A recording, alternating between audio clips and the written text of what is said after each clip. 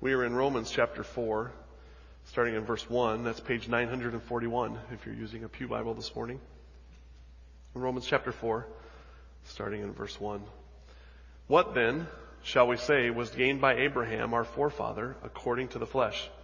For if Abraham was justified by works, he has something to boast about, but not before God. For what does the Scripture say? Abraham believed God, and it was counted to him as righteousness.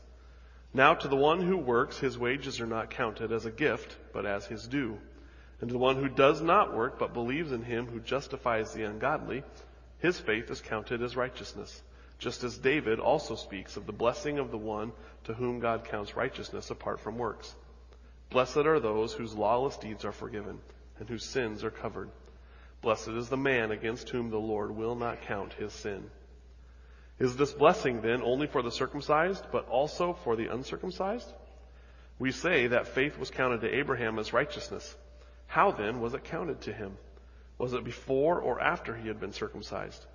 It was not after, but before he was circumcised. He received the sign of circumcision as a seal of the righteousness that he had by faith while he was still uncircumcised.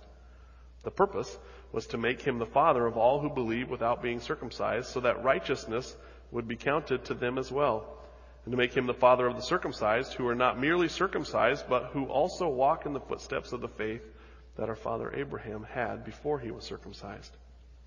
For the promise to Abraham and his offspring, that he would be heir of the world, did not come through the law, but through the righteousness of faith. For if it is the adherents of the law who are to be the heirs, faith is null and the promise is void. For the law brings wrath, but where there is no law, there is no transgression. That is why it depends on faith, in order that the promise may rest on grace and be guaranteed to all of his offspring, not only to the adherent of the law, but also to the one who shares the faith of Abraham, who is the father of us all. As it is written, I have made you the father of many nations. In the presence of the God in whom he believed, who gives life to the dead and calls into existence the things that do not exist. In hope, he believed against hope, that he should become the father of many nations. As he had been told, so shall your offspring be. He did not weaken in faith when he considered his own body, which was as good as dead since he was about 100 years old, or when he considered the barrenness of Sarah's womb. No distrust made him waver concerning the promise of God, but he grew strong in his faith as he gave glory to God, fully convinced that God was able to do what he had promised. That is why his faith was counted to him as righteousness. But the words, "It was counted to him," were not written for his sake alone, but for ours also. It will be counted to us who believe in him who raised from the dead Jesus our Lord, who was delivered up for our trespasses and raised for our justification. This is the word of the Lord. In recent weeks, I've been following a blog of a fellow pastor, which I think is enough removed from us that you won't know who I'm speaking of. And when I speak carefully, because I've not walked in the shoes that he has walked in. But the shoes that he finds himself walking in is helping his wife deal with, unless the Lord intervenes, what will be terminal cancer. And he's walked this for a number of days now. And as I read that blog just recently and continued to follow it some, there was something that inside of me began to just say, this isn't quite right. There's something missing here. And as I continued to follow it, I continued to ask that question. Why is my soul troubled here as I follow this? And I came to these conclusions, which sparked my not going on in the series guarding the deposit this Sunday, but waiting till next Sunday to insert, as we come to the table this morning, what I have from Romans chapter 4. What I found glaringly absent, and I say this carefully because I haven't read everything that has been written, and so I may have missed it. It may have been other places and I just didn't see it. But what I have read, there was a glaring absence of gospel promise in what is being written.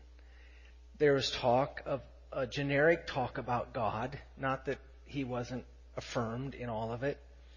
There was also talk about his working and trusting him in the circumstance. but primarily trusting Him in the areas of healing and some of those kinds of things. But it tend to be more of the temporal and not the eternal kind of thing. What troubles me and what it does for me is it reaffirms to me that I want to pastor a people who understand and recognize those kinds of absences. That not to be critical, not to do anything more than pray, really, but to realize that in those circumstances there has to be a presence of gospel promise. There has to be a sense of the eternal in the midst of dealing with some incredibly hard temporal kinds of things. There must be. Now, not in a flippant kind of way, not in a way that is almost trite and just kind of painted on. We don't want that we're living in the future and don't realize that the present is where we live, really. And it's broken and it's difficult. But there has to be a sense of gospel promise for us. And I want that to be who we are.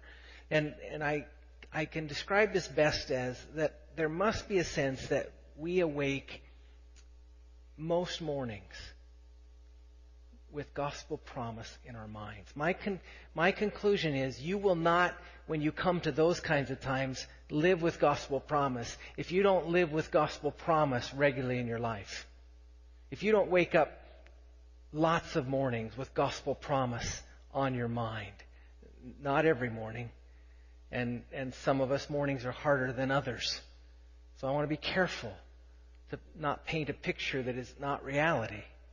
But at the same time, gospel promise must be a central part of our lives as Christians. It must be central in our lives. We must wake often, I think, hearing those promises.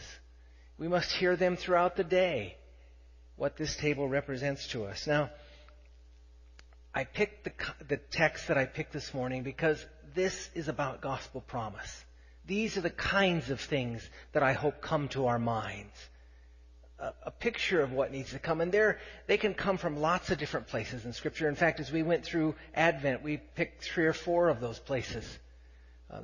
The idea that Jesus came to die is gospel promise. I mean, He came specifically to die as a man. That's why He came as a man, fully man, to die as a man. That's gospel promise. I hope those things come to your mind in different places from different texts. But this morning I picked this text. And I want us to look at this text a bit. And I want to talk about the life of Abraham.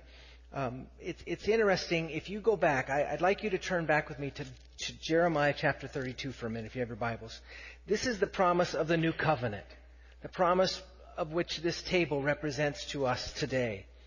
And in that promise, in chapter 32 of Jeremiah, 31 and 32, you get that promise portrayed to us. But one of the things it says in chapter 32, in verse 17, and then it says it in verse 17, and then it goes down a little later and says it again in verse 27.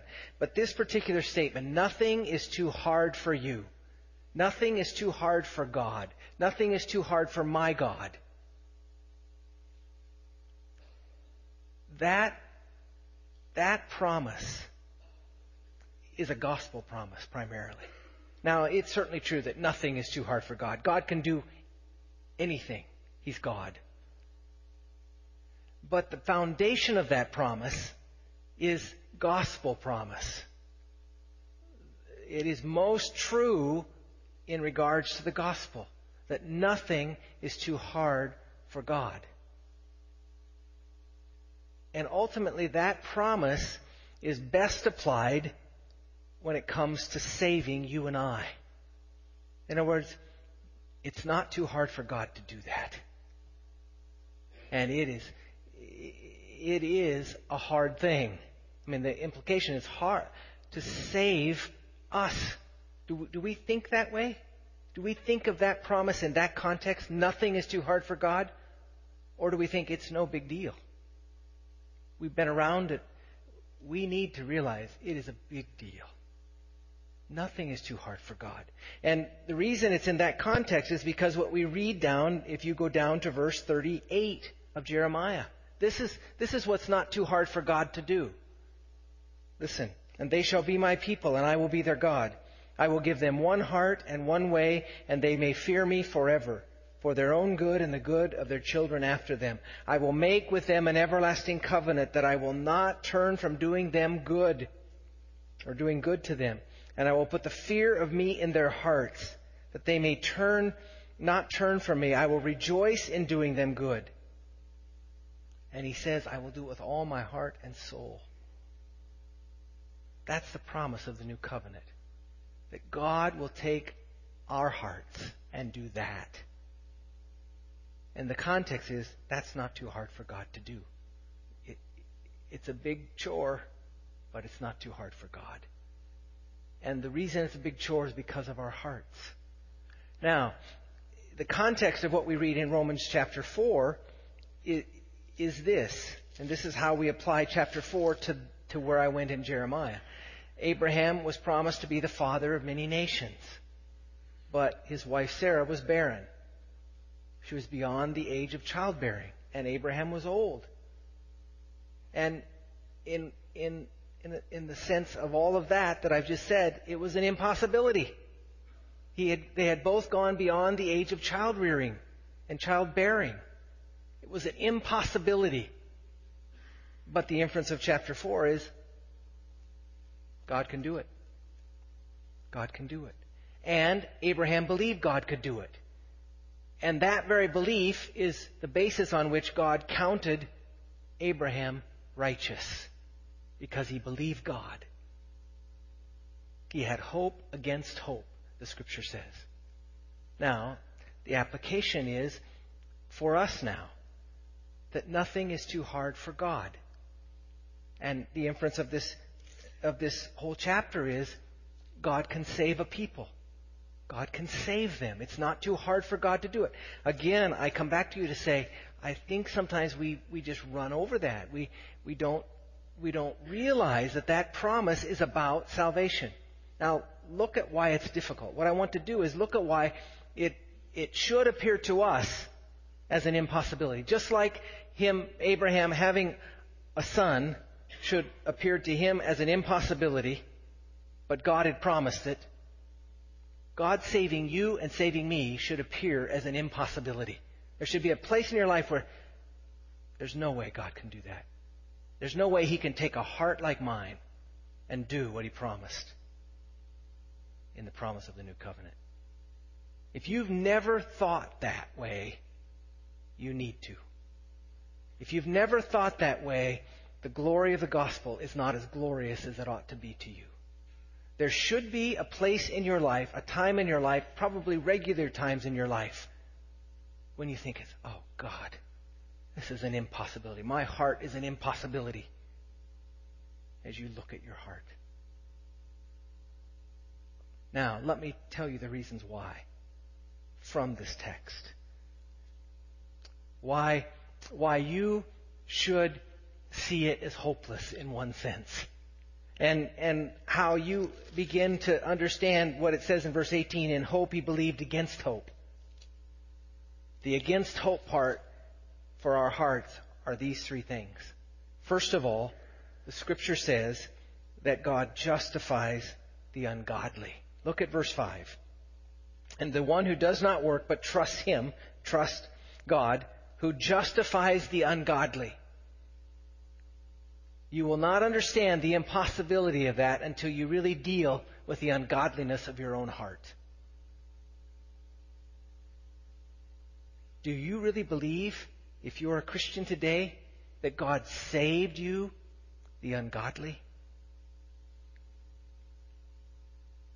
He justifies the ungodly. Or do you think you kind of cleaned it up a little bit so that it wasn't as ungodly as this text says it was ungodly? In other words, you contributed a little bit to God recognizing this and doing His work. Subtly and subconsciously sometimes I think we don't realize the Scripture says He justified the ungodly. If you are a Christian today, You are a Christian because at one time you were ungodly, absolutely ungodly. No, none righteous, no, not one, it says in Romans chapter 3. And God justified you when you were still ungodly. You didn't become a little godly so God could justify you. He justifies the ungodly. Let that sink in on you a bit. It's so important that we do that. We want to hold on to some glimmer, I think, of godliness is why God moved toward us. And the Scripture does not teach that.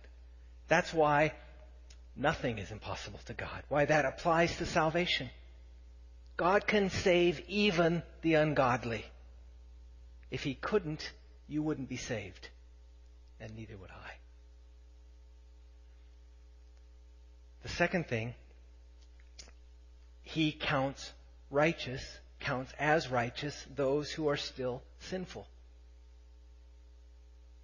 If you're a Christian today, there came a moment in time when God reckoned you righteous while you were still sinful. That applies to all of us. In fact, you're still sinful. All of you in this room. Whether you recognize it or not, you still are. And if you're a Christian, God reckons you righteous even though you are still sinful. You still sin. It should just cry to us. That's impossible. How can God do that? How can He do that? How can He reckon us righteous? Now, do you understand what reckon righteous, count righteous means? It means that another righteousness is provided for us. An alien righteousness. The righteousness that Christ accomplished outside of us some 2,000 years ago on the cross. He fulfilled all righteousness. He didn't just die. He lived a perfect life. So that He could provide a righteousness. We sang about it this morning. Clothed in righteousness divine. If you're a Christian today, you are clothed in righteousness divine, but it's not yours, it's His. He drapes you with it. That's what Charles Wesley meant. But He does it even as you still sin. You are accounted righteous even though you continue to sin. You are seen as righteous by God, the Father, when you're not. That should just ring to us as impossible. How can it be that I can be declared righteous and yet be unrighteous at one level at the same time? That's what the Scripture says. Abraham was counted righteous. Look at what it says in verse 22. That is why his faith was counted to him as righteousness. And that's why we have the story of Abraham. He was righteous even when he wasn't righteous, because of the righteousness of another. You see the impossibility, how that should appear to be an impossibility to us? Nothing is impossible to God. That He, first of all, can save the ungodly, and secondly, can count righteous someone who is not righteous and yet continue to be just Himself. And then thirdly, He rejoices to do good to us. That should seem like an impossibility. How can this God rejoice to do good to me? That's what we read in Jeremiah chapter 32. How can He rejoice to do good to one who doesn't always do good? Who still sins? How can He do that? How can He do that to one who spits in His face at times and continue to rejoice to do good to them and never bring judicial wrath upon them because it was all laid on His Son? God rejoices to do good to us. Always. It never wavers. You think about that in your own life. It should seem like an impossibility. should seem like an absolute impossibility. Is that the way you see salvation? Nothing is too hard for him? My contention is that if you don't see it that way, that some things will happen in your life. There will be some fruit in your life that is not very good and not very helpful. If you don't see that as impossible on one level, and you do what it says here, in hope he believed against hope. That's really what I think it's saying there. In hope, Abraham trusted the promise of God when everything in him cried, this is impossible. You must have times in your life as you mature that you hold on to the promise that I'm saved because I'm counted righteous. But at the same time, everything in you cries, this just is not possible. How can this be? And can it be? We sang it. And can it be that I can be counted righteous while I am not absolutely righteous? Do you see what I'm saying? Does that make sense to you? Does that seem ever like an impossibility to you on one level? So you hold on to the promise. You hold on to the promise that it is this way. He justifies the ungodly, of which I am and was. He counts righteous one who is not absolutely righteous, of whom I am. And he rejoices to do good to me, even when I don't always do good to him. I hold on to that hope. I fight for that hope. I rest in that hope, even when it seems an impossibility that it could be true. I hope you have that tension, because if you live in that tension, these things will not happen to you. But if you don't, you're probably living with this kind of fruit. If you don't see that, if you don't rest in hope, even when everything cries otherwise, and you don't see that kind of tension happening, this is the kind of fruit that it will produce in your life. If you get the idea that I am saved by my performance, it'll create a yo-yo kind of relationship for you. You either fluctuate in self-righteousness or despair. You will gravitate to one or the other, and maybe both at various times. You will overestimate your performance, and so you'll live in self-righteousness. And the days when you do well, you'll pray well out of self-righteousness. And the days when you don't do so well, you will despair and you'll run from God. It becomes a yo-yo. Self-righteousness, despair. When I live in self-righteousness, I will pray well. When I don't live there, I will despair and not pray at all. And you will be up and down in your prayer life. If you have an up and down prayer life, it may be that you're not living in hope against hope. You're not hanging on to the promises of God as you need to. That you're not seeing this. That you will fluctuate up and down, in and out. To pray, and the reason we pray is because we are counted righteous, even when we're not righteous. We are counted righteous. We are declared righteous. We are acceptable and able to come to God because of that righteousness, His righteousness. That's the gospel. That's the gospel. That He accounts one righteous that isn't. The second thing that will happen to you is that circumstances will dictate. If you don't live with that, if you don't see what we're talking about here, circumstances will dictate your life. You'll be driven by circumstance. Your emotions will be driven by circumstance, by how things are going. If things are going well, you'll do okay. But if things are not going well, the bottom will fall out. You will either think God likes you, or you will think He's not treating you very well. And it'll all depend on circumstances. There will be nothing in your life to know what we talked about when we sang this song today at our prayer time, that the bud may have a bitter taste, but sweet will be the flower. There'll be nothing of that in your life, because when it has a bitter taste, you're angry at God. You don't see God as being for you. You think He's against you. But then you do some good things and He gets in your favor again and things go well. And again, it's a yo-yo kind of experience.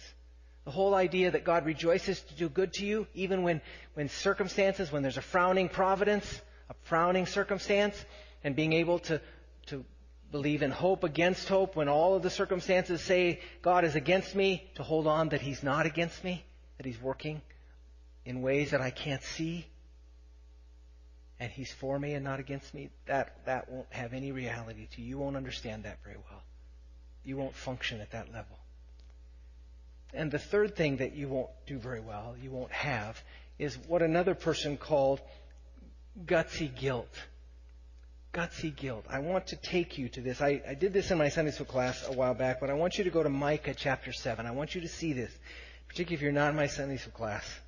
Micah chapter 7. Verses 8 and 9. You won't understand what it is to have gutsy guilt and how to live with gutsy guilt. This is an incredibly important passage, I think, for us to see, because in the heart of it is the gospel. In the heart of it is one who understands what it means to believe in hope against hope, to believe that nothing is impossible to God, that He can take my heart, sinful though it may be at times, and count it righteous and work in it. Look at this verse. This is Micah, the prophet Micah, saying this. Rejoice not over me, O my soul. When I fall, I shall rise. When I sit in darkness, the Lord will be light to me. And then he says, I bear the indignation of the Lord because I have sinned against Him. Until He pleads my cause and executes judgment for me, He will bring me out to the light. I shall look upon His vindication. This is an example of a person who understands that he is accounted righteous, and yet he continues to be sinful in areas of his life. And he continues at times to sin, even though God continues to count him righteous by the righteousness of Christ. And it's the whole idea of when we do sin, there's a sense sometimes when we sin and darkness comes over our soul, we sense that we've just have failed God, we've disobeyed Him, we've displeased Him at one level, and yet He's still pleased. That's what this text is talking about. At one level, God is pleased. He's pleased with us because of the righteousness of Christ, but He's displeased with us about how we're doing. That's the situation here. He's pleased, perfectly pleased. The basis of that perfect pleasure is how we can come to Him, how we can know that we will ultimately be saved. And at the same time, He's displeased because we have sinned and we continue to sin. And so a cloud comes over us. And a darkness comes over us that God allows to come. But that darkness does not mean we're separated. It's just a darkness that comes. We still have access by the righteousness of Christ. And what we should do is run to God in that circumstance. We should run to Him. And that's exactly what he does here, the prophet does. He says this, Rejoice not over me, O my enemy, speaking to Satan. Rejoice not over me, enemy of my soul. When I fall, when I sin, I shall rise again. Though for right now, I bear the indignation of the Lord. I bear at one level the displeasure of the Lord. At the other level, the pleasure of the Lord is my hope. Because it says here, until He pleads my cause and executes judgment for it, He will bring me to the light. I shall look upon His vindication. What is His vindication? He accounts righteous one who still is sinful. He justifies the ungodly. Folks, let that sink in. Let that sink in. He doesn't justify the godly. He justifies the ungodly. That's the good news of the gospel. Now, does He work with us? Does He deal with us? Does He work in our hearts? Yes, that's part of what Micah's talking about here. but always in the context of his acceptance by the perfect righteousness of Christ, by what this table represents to us, which should give us gutsy guilt. That's what one would call it, gutsy guilt. Guilt that doesn't despair, but guilt that runs back to the Father, because they realize that they have hope against hope. It seems circumstances should dictate that he would be angry. Circumstances that dictate that he would cut us off. Circumstance would dictate that he would get frustrated with us and ultimately cast us away. That's what the against hope part is, the impossibility of him saving a person like that. But in hope, Abraham believed against hope. And that's actually what accounted him righteous. The very impossibility that he believed against. So for you, when you sin, what you have to do is you have to come against the temptation to see that I'm just never going to get it right. I'm just never going to get it right, God. You're not going to be able to save me. You have to fight against that, because in hope, against hope, run to him, because he has provided a way. It isn't impossible to him. And in fact, he does it. For all who believe, he does it. Abraham believed God, and it was accounted to him as righteousness. Do you believe God can save those that are impossible to save?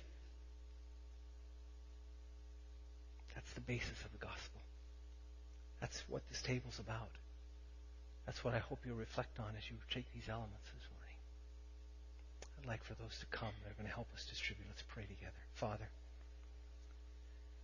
help us this morning. Help us to be a people who awaken to these kinds of truths in the morning.